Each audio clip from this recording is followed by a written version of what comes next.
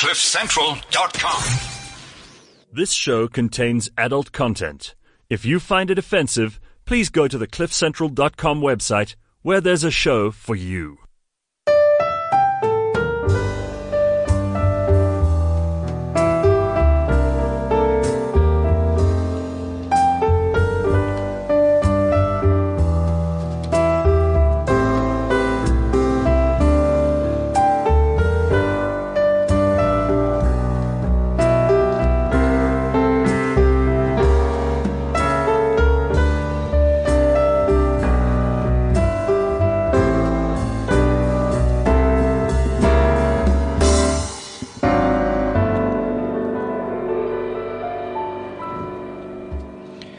CliffCentral.com. It is Sex Talk with John T. Searle on Friday morning, radio, unscripted, uncensored.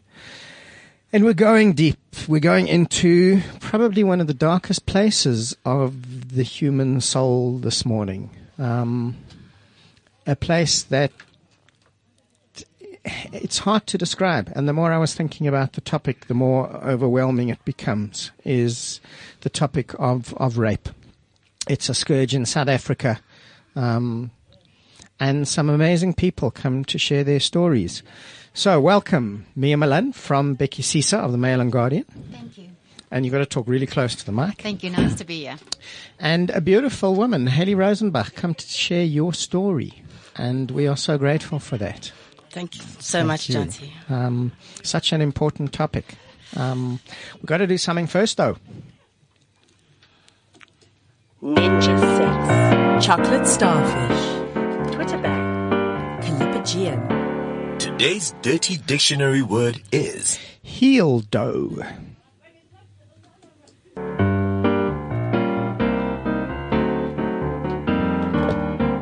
dirty dictionary word.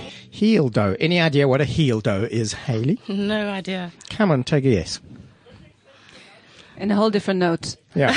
In a whole different note. In a fun, lifting up the spirit note. Yeah. Like, sounds like some form of martial art. Martial art. No, you are so far from there. Maybe Haley should know. This is Yeah. It's a sex dictionary. Yeah. Mia, any clue? No clue. No clue. Take a guess. Come on. I have no idea. Okay. Come on. So, the point is that it sounds like a dildo, heel dough, and I don't want to think about what it's, a heel dough is. So I'm going to say it's not that.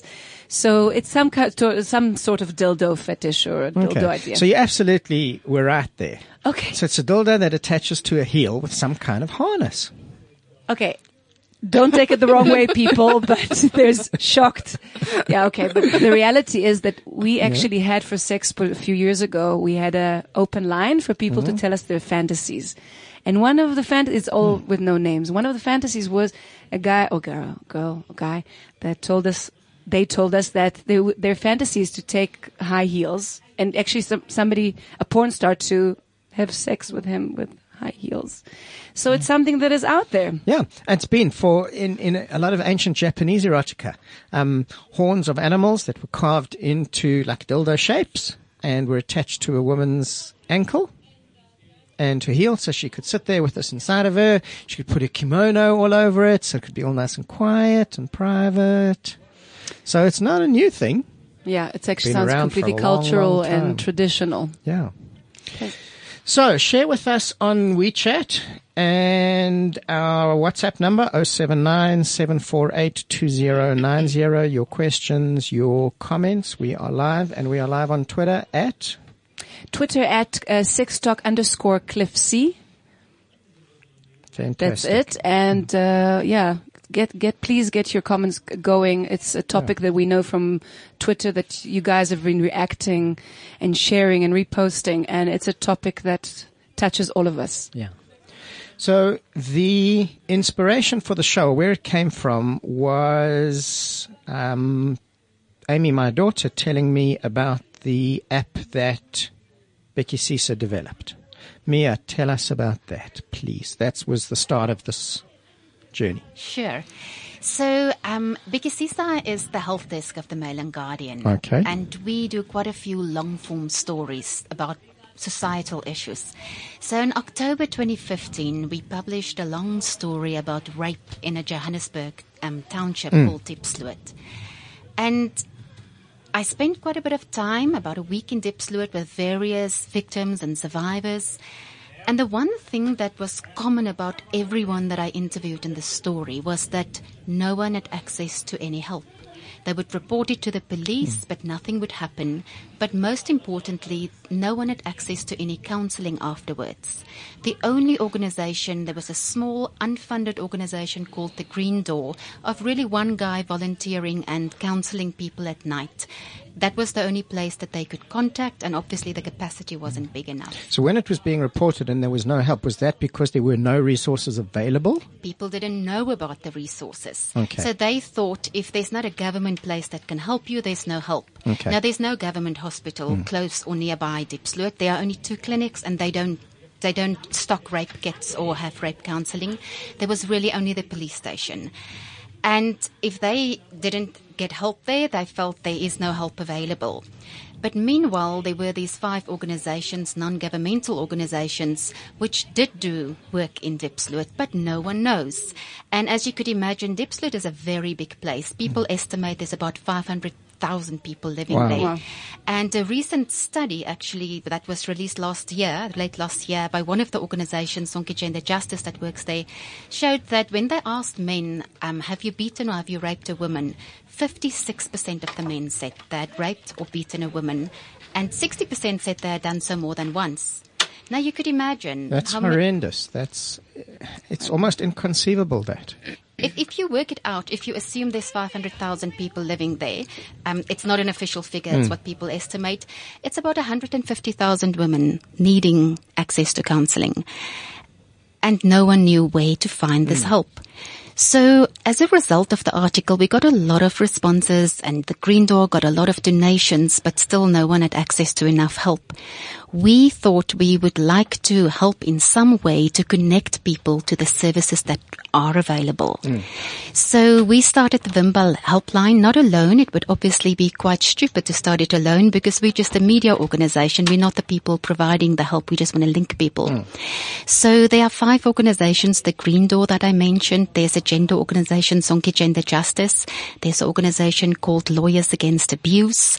Another one called Africa Tuken, and another one that the South African Association of Depression and Anxiety, that can help people with counseling. So we partnered with those organizations to create an app where you'd need no data on your phone, because you could imagine that people in Diepsloot are not going to have the money to use an app that requires data. And so it uses special technology where you can dial a number, and as soon as you dial this number, it would ask you, where are you based in Diepsloot? It would ask you what's your language. It's available in English, Sepedi, and Zulu. It would ask you 4 questions. Have you been raped? Do you want to help someone who's been raped, or have you been beaten or abused? And do you want to help someone who's been raped, beaten or abused? And as soon as you select one of those, it will SMS you for free all the details of these organizations, where to get hold of them, also the police and the ambulance.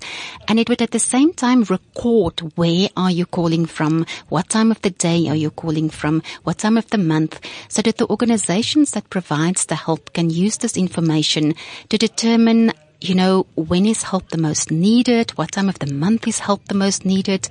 When do they need to make more people available for help? And we're hoping it was launched on the 30th of November, so we only have 1 month of data so far. But we're hoping that the trends that it sets will help these organizations to also target their funding at those areas and times of the month when it's most needed. So what's happened in the month since it's been launched? What's the response been? So we've had overwhelming response. lockdowns, when we received the data for December, it was about 4 times higher than we thought it would have been. We thought initially, because it's only in Diepsloot, right, we would have about 50 people calling in. We had about 300 calling in, and most of the people selected the option where they said, I have been abused myself or beaten. Now, of course, it's a month in which the app was tried out, so some of these responses could very well have been people just checking it out. Yeah. But it was interesting that most people also contacted sort of during the daytime, so it might be after the previous night. And there was a big spike. Obviously, there was a spike on the 1st of December, just the day after it was launched. But there was a very big spike on the 16th of December, which was a long weekend and which is associated with a lot of alcohol. But also that's the time of activism around. Yes. Yeah, that's a time of activism, but specifically that day, it was on Friday, and all the people always that we talk to say the closer it's to a holiday or when there's more time, for instance, for alcohol or people are hanging around at home. So those are definitely contributing factors? Like alcohol plays a big part in this? Well, research definitely shows that alcohol plays a significant part in rape. It doesn't make you rape, but it's a contextual factor where it goes to both sides. It makes someone, a victim, more vulnerable because you're not as alert as you could be. It's not your fault that you got raped, but you're less alert. And it also makes abusers more violent. There's lots of research that shows that, and it makes you have fewer inhibitions. So it's lots there are so many studies showing that is associated. Yeah. That's interesting because in our world, which is more a world of sexual exploration, very often a lot of people go and do things under the influence of alcohol that they would not otherwise do. And it's somewhere along that spectrum of that. And we've always said, if you cannot do the stone cold sober, then don't do it. Full stop. And I would imagine this is somewhere along that spectrum with the same kind of idea. Absolutely, yeah. You would not do that in a sober space. You would be more. You would have more inhibitions. Filters, yeah. Yes, absolutely. Yeah. So from the research that you've done, something has come up that the idea of why people rape. Yes. What have you come to about that? I don't know if we have a definitive answer, but let's. So of course, there's obviously not just one answer, right? There's lots of, so they're things that I'm more familiar with. Yeah. And in my research, I have the thing that has struck me most, and it's obviously not the only reason why people rape. Obviously, rape is an act of violence. Yeah. It has very little to do with sex. Yeah. But for me, the most intriguing part, and perhaps it's my interest or just like our country, is that there's a huge body of research showing that if you're a boy and you were abused as a child, you are significantly more likely to become an abuser as an adult. Regardless of the form of that abuse. If it was by a male, by a female. Regardless who abused you. And actually in the Diepsloot and the Sonkie Change trial that came out last year, that it showed that 85% of the men who were interviewed, and remember more than half of them said they have raped or beaten a woman, said they were abused as children. Not necessarily sexually, physically, or just neglected. Research also shows that if you were a girl and you were abused as a child, you are then far more likely to become a victim again as an adult. And in a way, in South Africa, many people or researchers would argue that we are breeding a nation of victims and of abusers. Yeah, this rape, it's a culture that's become ingrained in so many aspects of our society. The first study last year that came out, it was a national study that told us how many children do get abused. Showed, it was called the Optimus study, and it was released by the University of Cape Town. And it showed by the time that a child in South Africa reaches the age of 17, 1 out of 3 has been sexually abused. Now, there's a definition of sexually abused there. It's not just being abused yourself. It's if you had to, if you were forced to watch pornography, or if you're forced to look at people having sex, but also being abused, of course. And one of the things that really contribute to being abused is the type of household you grow up in, how much protection there is. And obviously, if you have 2 parents present, it doesn't mean you won't get abused, but there's a less of a physical chance. Research shows that you would get abused, of course, if both parents are intact and if they look after you. And in South Africa, only South Africa data shows only 1 out of 3 children in South Africa grow up in a household where there are 2 parents present. Which makes children more vulnerable, obviously. And then mostly they only grow up with a mother. So a lot of the studies that have been done would be in areas like Diepsloot. Across the board, if you take the same kind of information and put that into Sandton, for example, have studies been done in those areas as well? Far fewer studies have been done in those areas. And of course, one of the arguments that people use is, why do you just focus on Diepsloot and why do you just focus on townships, basically? From the factors you've said, we understand that that's more prevalent there. There's no question. But it has to exist in other areas as well. It has to exist in the more affluent areas. Absolutely. Because it's about people. Absolutely. Not just the social context that we live in. It's about people, and whether you're wealthy or poor does not make you more likely to be a sexual abuser. But what does make you more likely in a poor area is, of course, the amount of protection that's available. Yeah. So, for instance, one of the things that came out from our app in the first month is that most of the calls were from extension 1. There are 13 extensions in Diepsloot. It's the poorest and most under-resourced section. Of course, people who tried it out could just also have selected number 1 because it's the first month. But there is a lot of research showing that if there's more protection, it's less likely. But you're absolutely right. Sexual abuse happens everywhere. It happens in affluent areas, and it has nothing to do with you don't become a different type of person. Yeah, because people are people. Yes. And we tend to get more shocked when we hear somebody like Hayley sitting here has had that kind of experience as opposed to somebody in Diepsloot. And that tends to shock us more. Maybe because we can relate more to that in a way. Absolutely. I think we're all used to hearing about more stories and the statistics in the poorer areas. Yeah. But it is prevalent through every area. Yeah, regardless. Because that's people. And to expect people to be different just because they live somewhere else is an absurd idea. So the question then comes in that space, would it be more kind of hidden? Would it be more because we tend to conceal a lot of social issues? Like in a more affluent area. A lot of stuff would be more, we don't talk about this. If your father's an alcoholic or your father's an abuser or your father's a drug addict or your mother is having multiple, we don't talk about that. Yeah, definitely behind closed doors. Yeah, so we'd hide it much more. Does that exist, do you think? I would imagine it does. I have not read the research in that area. So if there is any. I cannot imagine that there's none. There should be.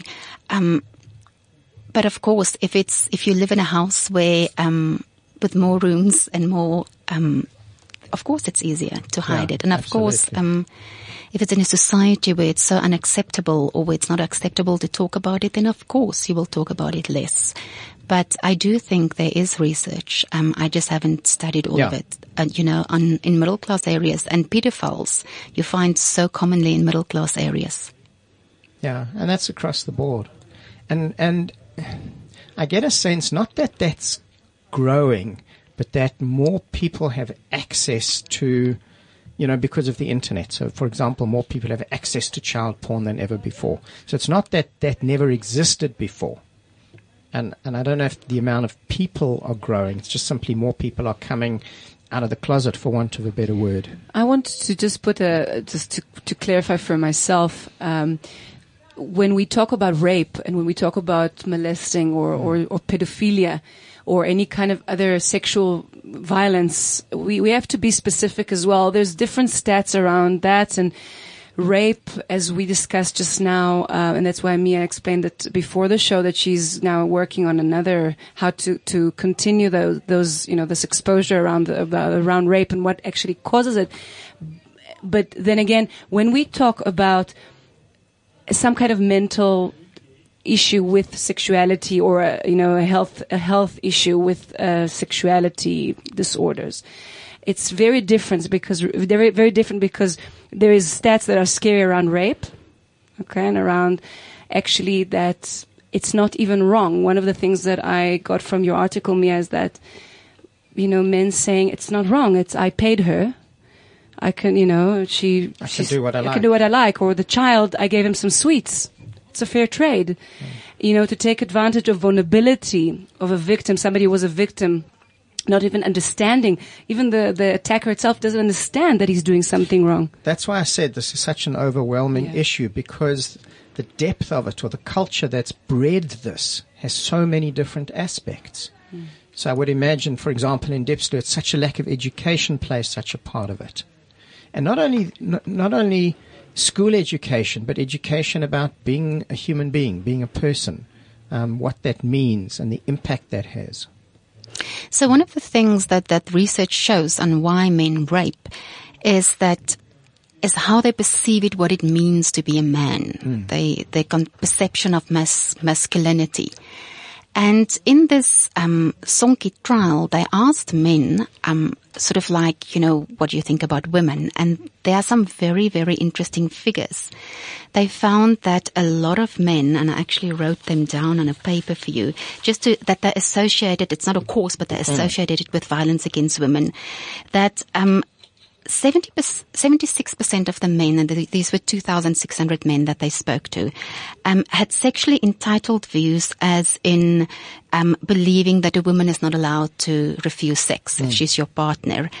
And many of them had what they call gender inequitable views. So in other words, they don't think men and women are equal, and men should make decisions for women.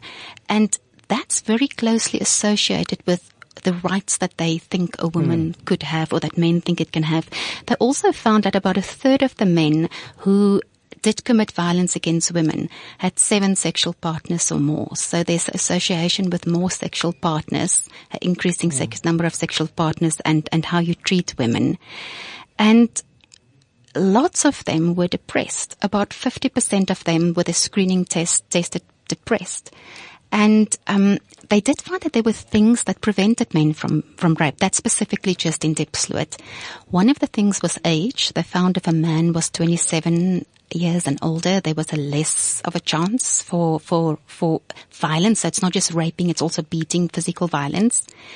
They found if a man was employed, it was significantly less likely that he would abuse a woman. You could imagine there's less time, and they felt more worthy because they contributed.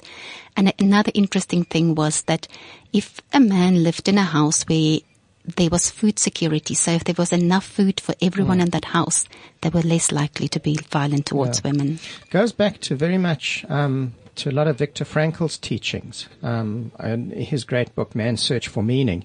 And he was in the concentration camps in the Second World War, and came out of that with the understanding, he's a psychiatrist, and came out of that with the understanding that firstly, people who survived that had some level of meaning in their lives. It didn't have to be world-changing meaning, but it could be incredibly small and seemingly insignificant. But if there was meaning, we could survive so much. And he extended this into a whole field of therapy called logotherapy, based on finding meaning. That what he discovered was if there was some kind of meaning in life, so many, to put it in clinical parlance, psychoses and neuroses tended to disappear if we had meaning, regardless of what that was. And there's an extension of that that's quite fascinating in terms of a new model of addiction that's come out. That's found that as soon as people have a level of meaning and a contribution and a connection to society, so many addictions tend to fall away. And they've done that in Portugal with the most amazing results, where they legalized all drugs and then took a whole lot of addicts and actually gave them jobs and found something to do, and addiction disappeared. So it kind of really makes sense that. So the bigger picture of this is such a deeper social context. Yeah. And if you look at saying there are around 500,000 people living in this incredible space of lack, how do you change that? And it's literally sitting here, it's like this overwhelming thing. What do you do to change that? I wouldn't even know where to start with something like that. What that trial is trying to do is to have workshops with men to change their perceptions on gender, and they're going to measure if it's worked in about a year from now. But the interesting thing was when they tried to get venues in which they can run these workshops, because you need like 20 men or so, a space that's big enough. They couldn't find any public spaces in Diepsloot other than Shebeens that were big enough to accommodate these men. So they're having it in Shebeens. And there's lots of research showing that the less recreation people have, the more likely they are to drink and get involved in other things. So perhaps one of the solutions in a place like Diepsloot is to also look at, like you say, to add more meaning. Are there sort of venues available where people could do meaningful things, and you need public spaces other than schools for that?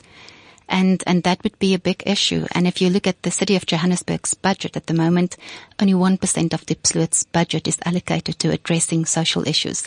There's only one park in a place like Diepsloot, a recreational park, that's in a working order for people to do anything meaningful or to have exercise or do anything where they feel worthy. So yes, there are very few things available to make people feel like there's something they can do with their lives. And you could imagine the unemployment rates and stuff, Bigger picture. The stats of the amount of rape in South Africa on a daily, monthly basis. Do you have any idea of that? I don't have that with me at the moment, and there's not very reliable stats. What we know from the Maboneng exhibition, that all the panties hanging, they said there's 3,400 cases of rape reported daily. But there was a lot of controversy around that. Yes, but let's say it's thousands without even, that's only the ones that are being reported. Yeah. So that's the numbers that we came across, but it's not something that we know, because there's so many areas that So from what we've said, I would imagine then that the resources to help people, to help victims, then would be so determined by area. Well, yeah, but if you go to a place like Diepsloot and you hear that 56% of men say they've abused a woman, and there's not a single rape government clinic available, then you wouldn't think so. So doesn't make any sense. Yeah, so that's squarely at the feet of the government in that. It's changing. In Israel, only 11 years ago, the legislation changed from a husband can't rape his wife. In Israel, you consider as a quite liberal. In Ireland, in America, only recently, a husband can't, ask sex whenever he wants. But so much of that is actually based in religion. True. And we know, from the therapy room, how many wives and how many ladies come to you and say, I'm a victim of in my own house. Yeah. Fascinating stuff it is. Hayley, tell us your story. Nearly 2 years ago, I went out to a local restaurant in Durban to meet up with a friend. I arrived there, ordered a glass of wine. My friend called and said that she couldn't meet me, she couldn't get a babysitter. So I thought I'd finish my glass of wine and go. Someone spiked my drink in that short time. And I have no memory from arriving at the restaurant until the following morning, waking up in a strange bed with bruises and blood all over, and then just running like hell, half naked, trying to find where I was. And then over the next few weeks, all the memories from the Rohypnol that was given to me started coming back again and again. So I had to relive the experience again and again, and it wasn't just one man, it was 3 men. I managed to find the one man, but the trauma that caused me as an adult, when you don't think a 40-something-year-old woman is going to be raped and drugged by a man in his 50s, a respectable-looking man, in the horse racing industry. So he had access to a lot of horse drugs as well. So that was also part of what was put into my drink. So it took me a very long time to stop or to process all the memories. They would just arrive out of nowhere, and it would be replayed until it was finished, until I could no longer handle it, until I had healed that part of me. But very little support from people in general, because people don't know how to deal with someone who's been abused or hurt. Yeah. When it embarrasses us, and we don't know how to be with somebody in that space. Did you report this? I didn't know. I was so overwhelmed and so shocked.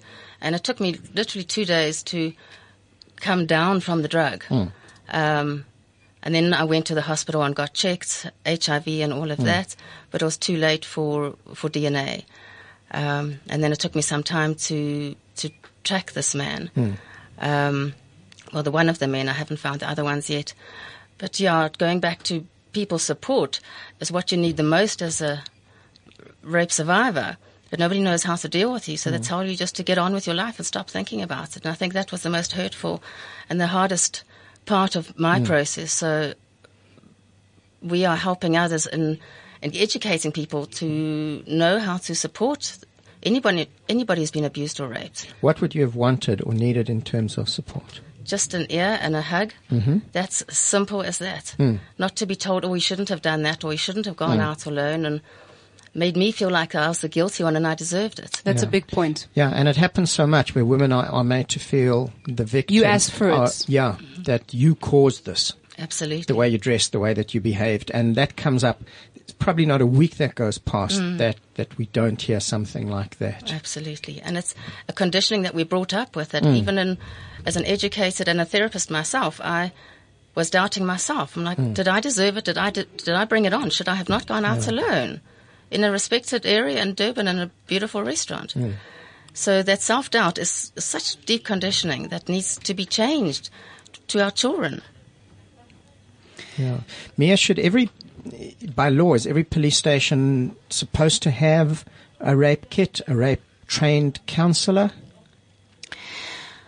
I'm not sure about that. What I do know is that we've got rape counselling centres that at the moment is experiencing a lack of funding, but it seems like that government centres, that the Tutuzela centres, that seems like they are starting to get funding again. But to get back to the reporting things, so I'm busy with a follow-up story on the influence of alcohol on sexual abuse. And one of the interesting things in the research is that, of course, if a woman drank, she is not responsible for a man raping her, right? That doesn't give anyone the right to rape you. But they found that if you did have a drink or two, women are far less likely to report the rape because of self-guilt and what Haley mentioned now. And then they're far less likely to access help. So, and they also found that a police officer or social worker's response to you, if you had a drink, for instance, as well, is very different to if only the perpetrator was drinking. Wow. So they already put a stigma on you, and it wasn't your fault, right? Yes, perhaps you were more vulnerable, but that's not, no one has the right to rape or abuse another person. So it's a very perceptual thing, and it's a very stigmatized thing, right, Haley, where, drinking can be stigmatized, or if you went to a restaurant alone. But yes, of course, you're more vulnerable, but it doesn't mean anyone has the right to abuse you. And that whole thing around it of then accessing help or reporting it, it becomes so much more difficult to do it. So much comes from what we believe about ourselves as men, about what we believe as men about women, women about men, what everybody has a right to. And one of the things that's so crucial to access, not necessarily emotionally, but for your physical health, is that if you want to, violent sex, in violent sex, which is associated with rape, right, you're so much more likely to become infected with HIV than in sex with no trauma, associated with it. And you can get drugs for free from the government to prevent HIV infection, and it's really effective, but you need to take it within 72 hours. Then it's no longer really effective afterwards. And if you're embarrassed and if you didn't access help, you wouldn't be able to access that, and it's available for free. And it's so important. That's one of the things that our app also does. It sends you where you can find these things, or it tells you what you need to access. And if it's so stigmatized, how will you access that help? It's the difference between becoming infected and not infected. And if you look at HIV statistics, for instance, if you got raped, say, near Shabin or a place of drinking, HIV infection rates among heavy drinkers is so much higher, so it's so much more likely that someone raped you that could have been infected, that it's so important that we destigmatize it and that we help people to access that kind of help that's only available, within a certain number of hours after it happened. Yeah. What is the impact on your sexuality of this? Sure. Initially, I completely shut down. I was recently divorced, so I was alone.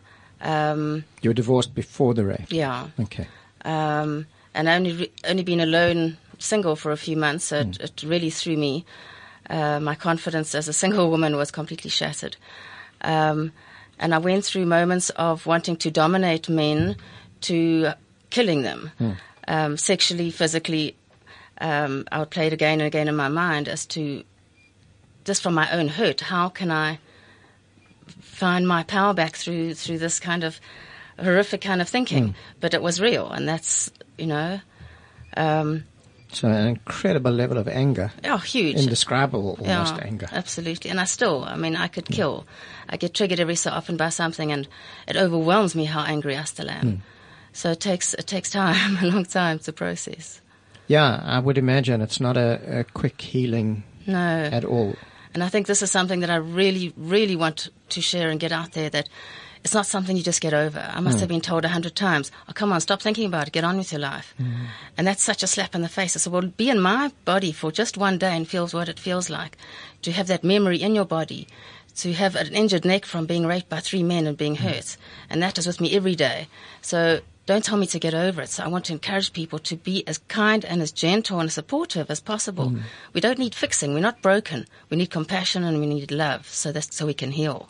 How important is that system? How sacred is our sexuality, our bodies? It's really the only thing that is completely private, and it's ours. Absolutely. And when it's being taken away from us, this is not something. There's a very big misperception. There's an unbelievable misperception of what is somebody taking over your power.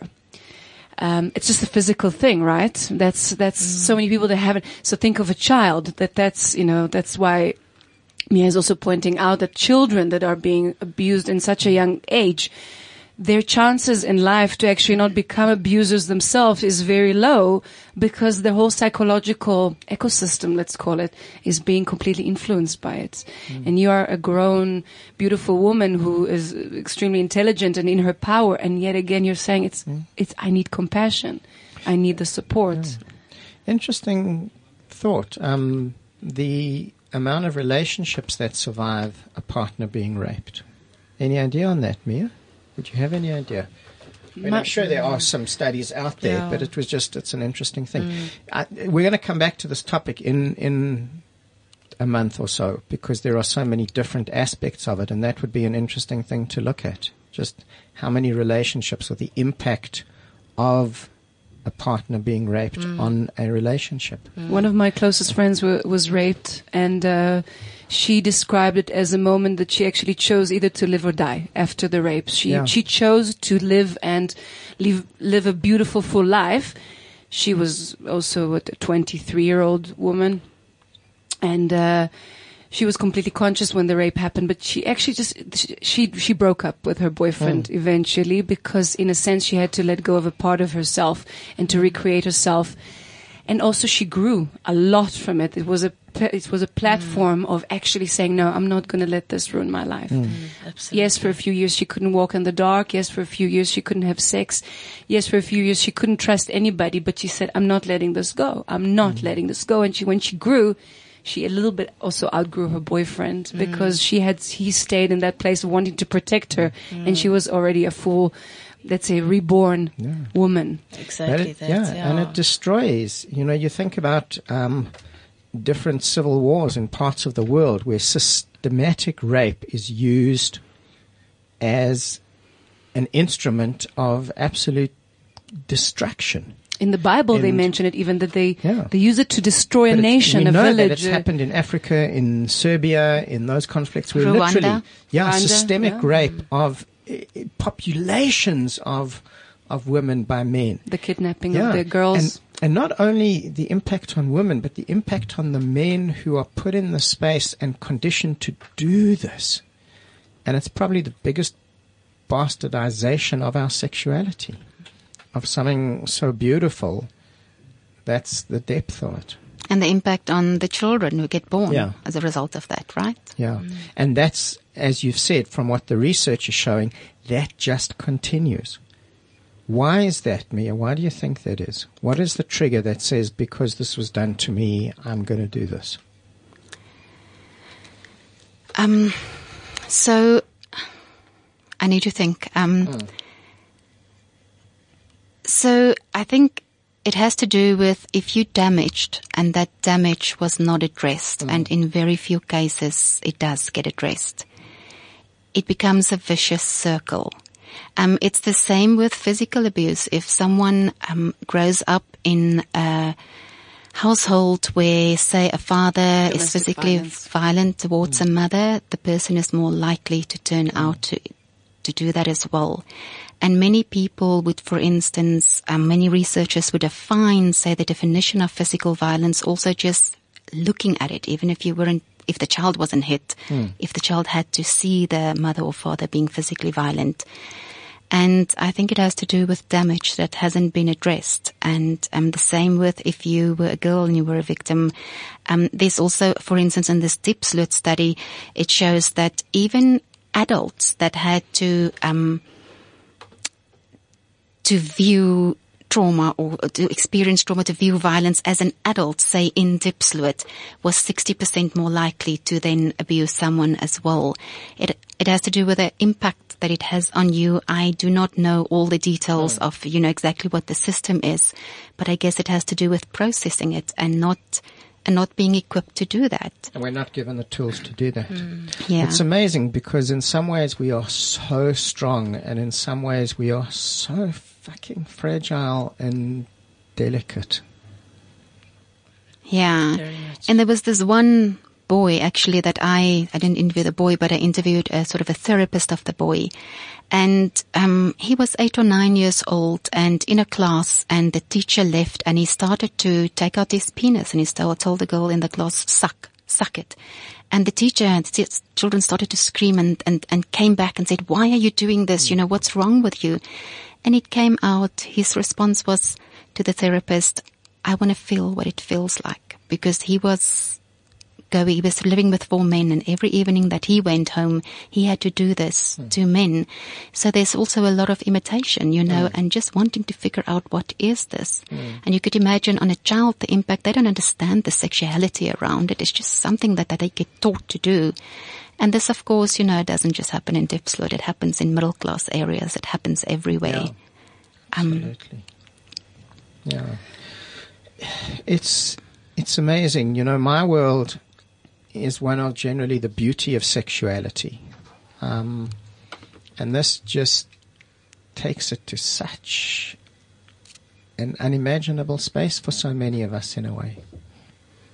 Absolutely. It really, really does.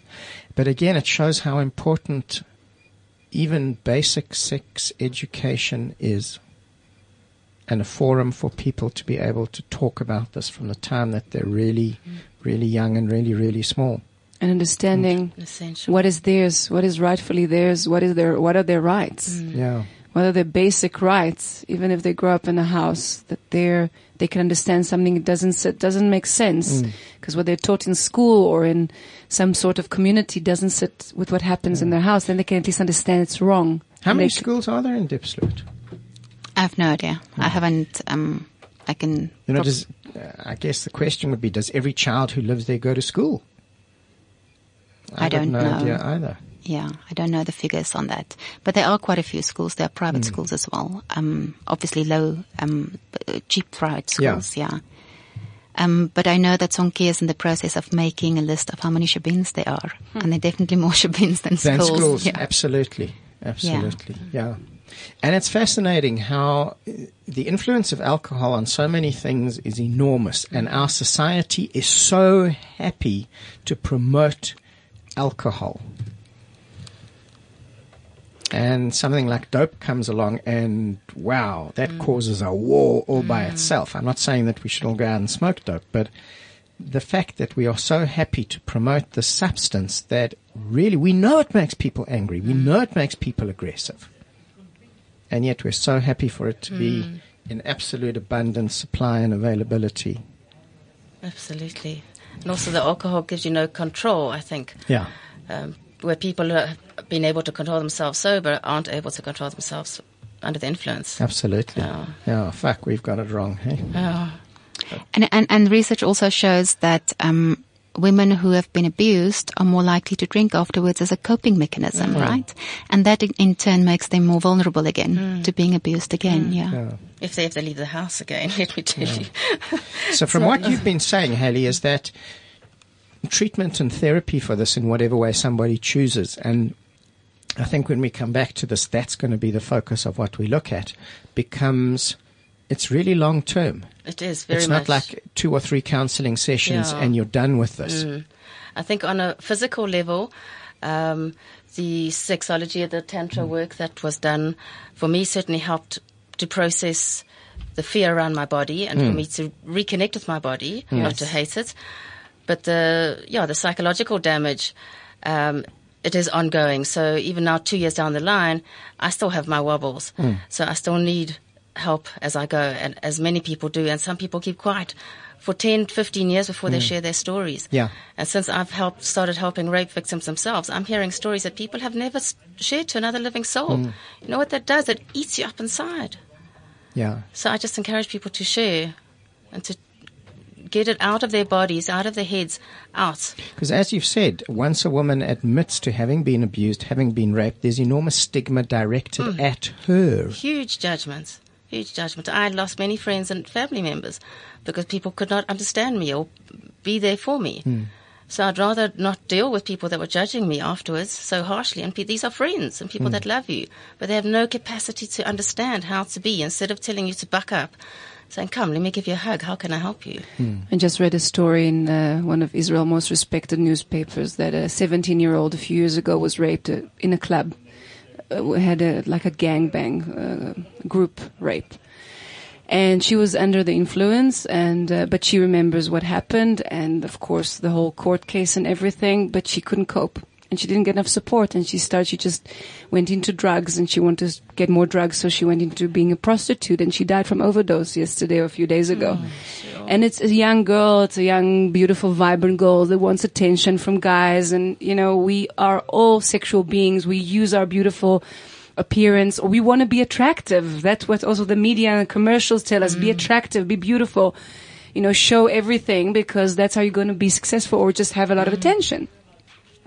And then we actually understand that it needs to come with consciousness. It needs to come with owning what are we presenting. And yes, don't tell me how to dress, but definitely be in a position that you are, at least that you can be in a place that you can minimize the risk. You can be in a place that you have self-esteem. You know that you are worth a lot. I have very young sisters, and they all tell me about their friends that get a lot of attention from sexual relationships.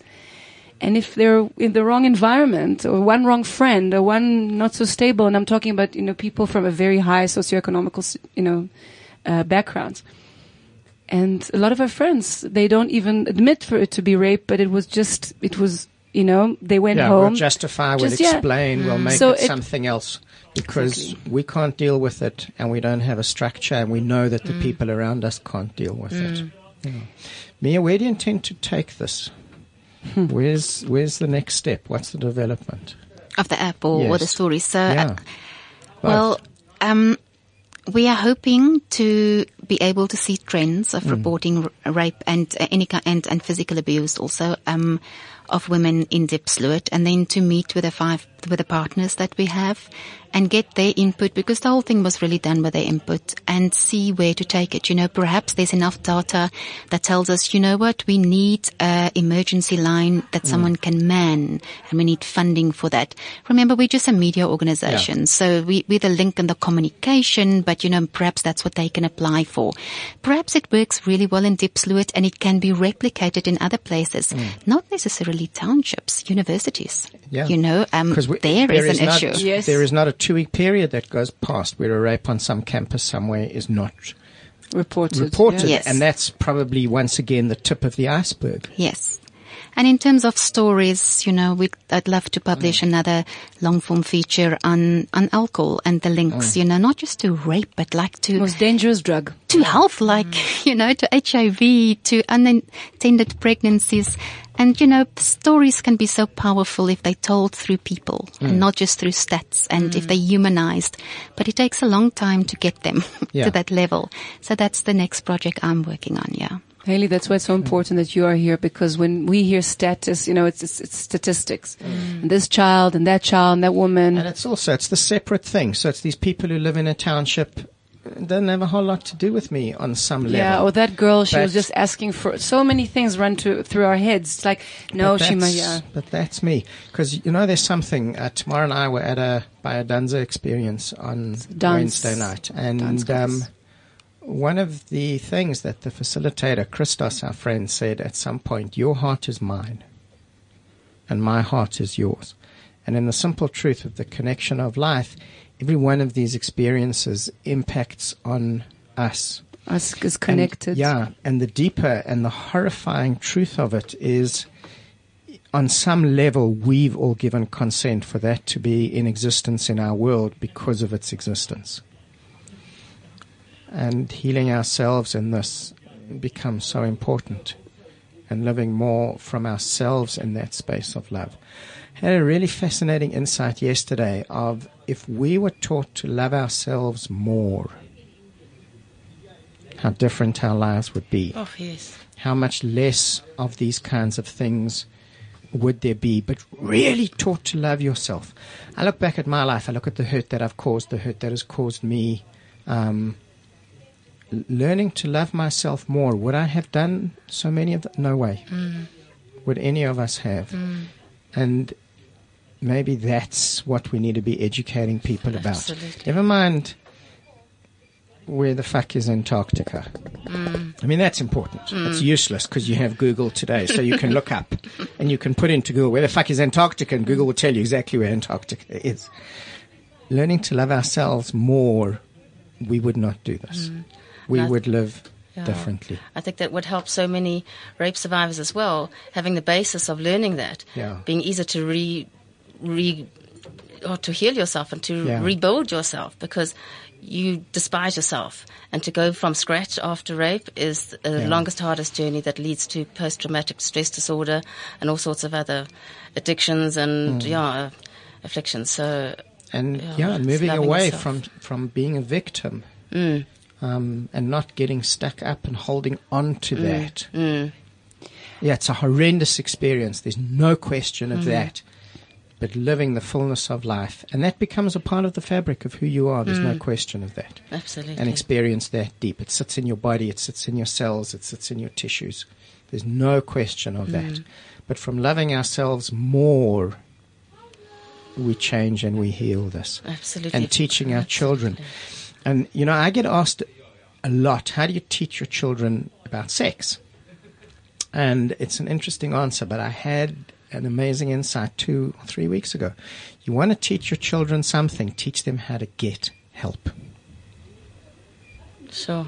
Teach them when they need it, the right kind of therapy, the right kind of healing, the right kind of mentorship, the right people to talk to. You want to teach your children something. Teach them how to get help when they need it. We can't do any of this stuff alone, none of us. And we're all in this together. Absolutely. And every child that gets raped and every woman that gets raped is my child and my woman. So what the fuck are we doing in our world? Thank you for sharing with us. I don't know what more I can say. We wish you so much pleasure. CliffCentral.com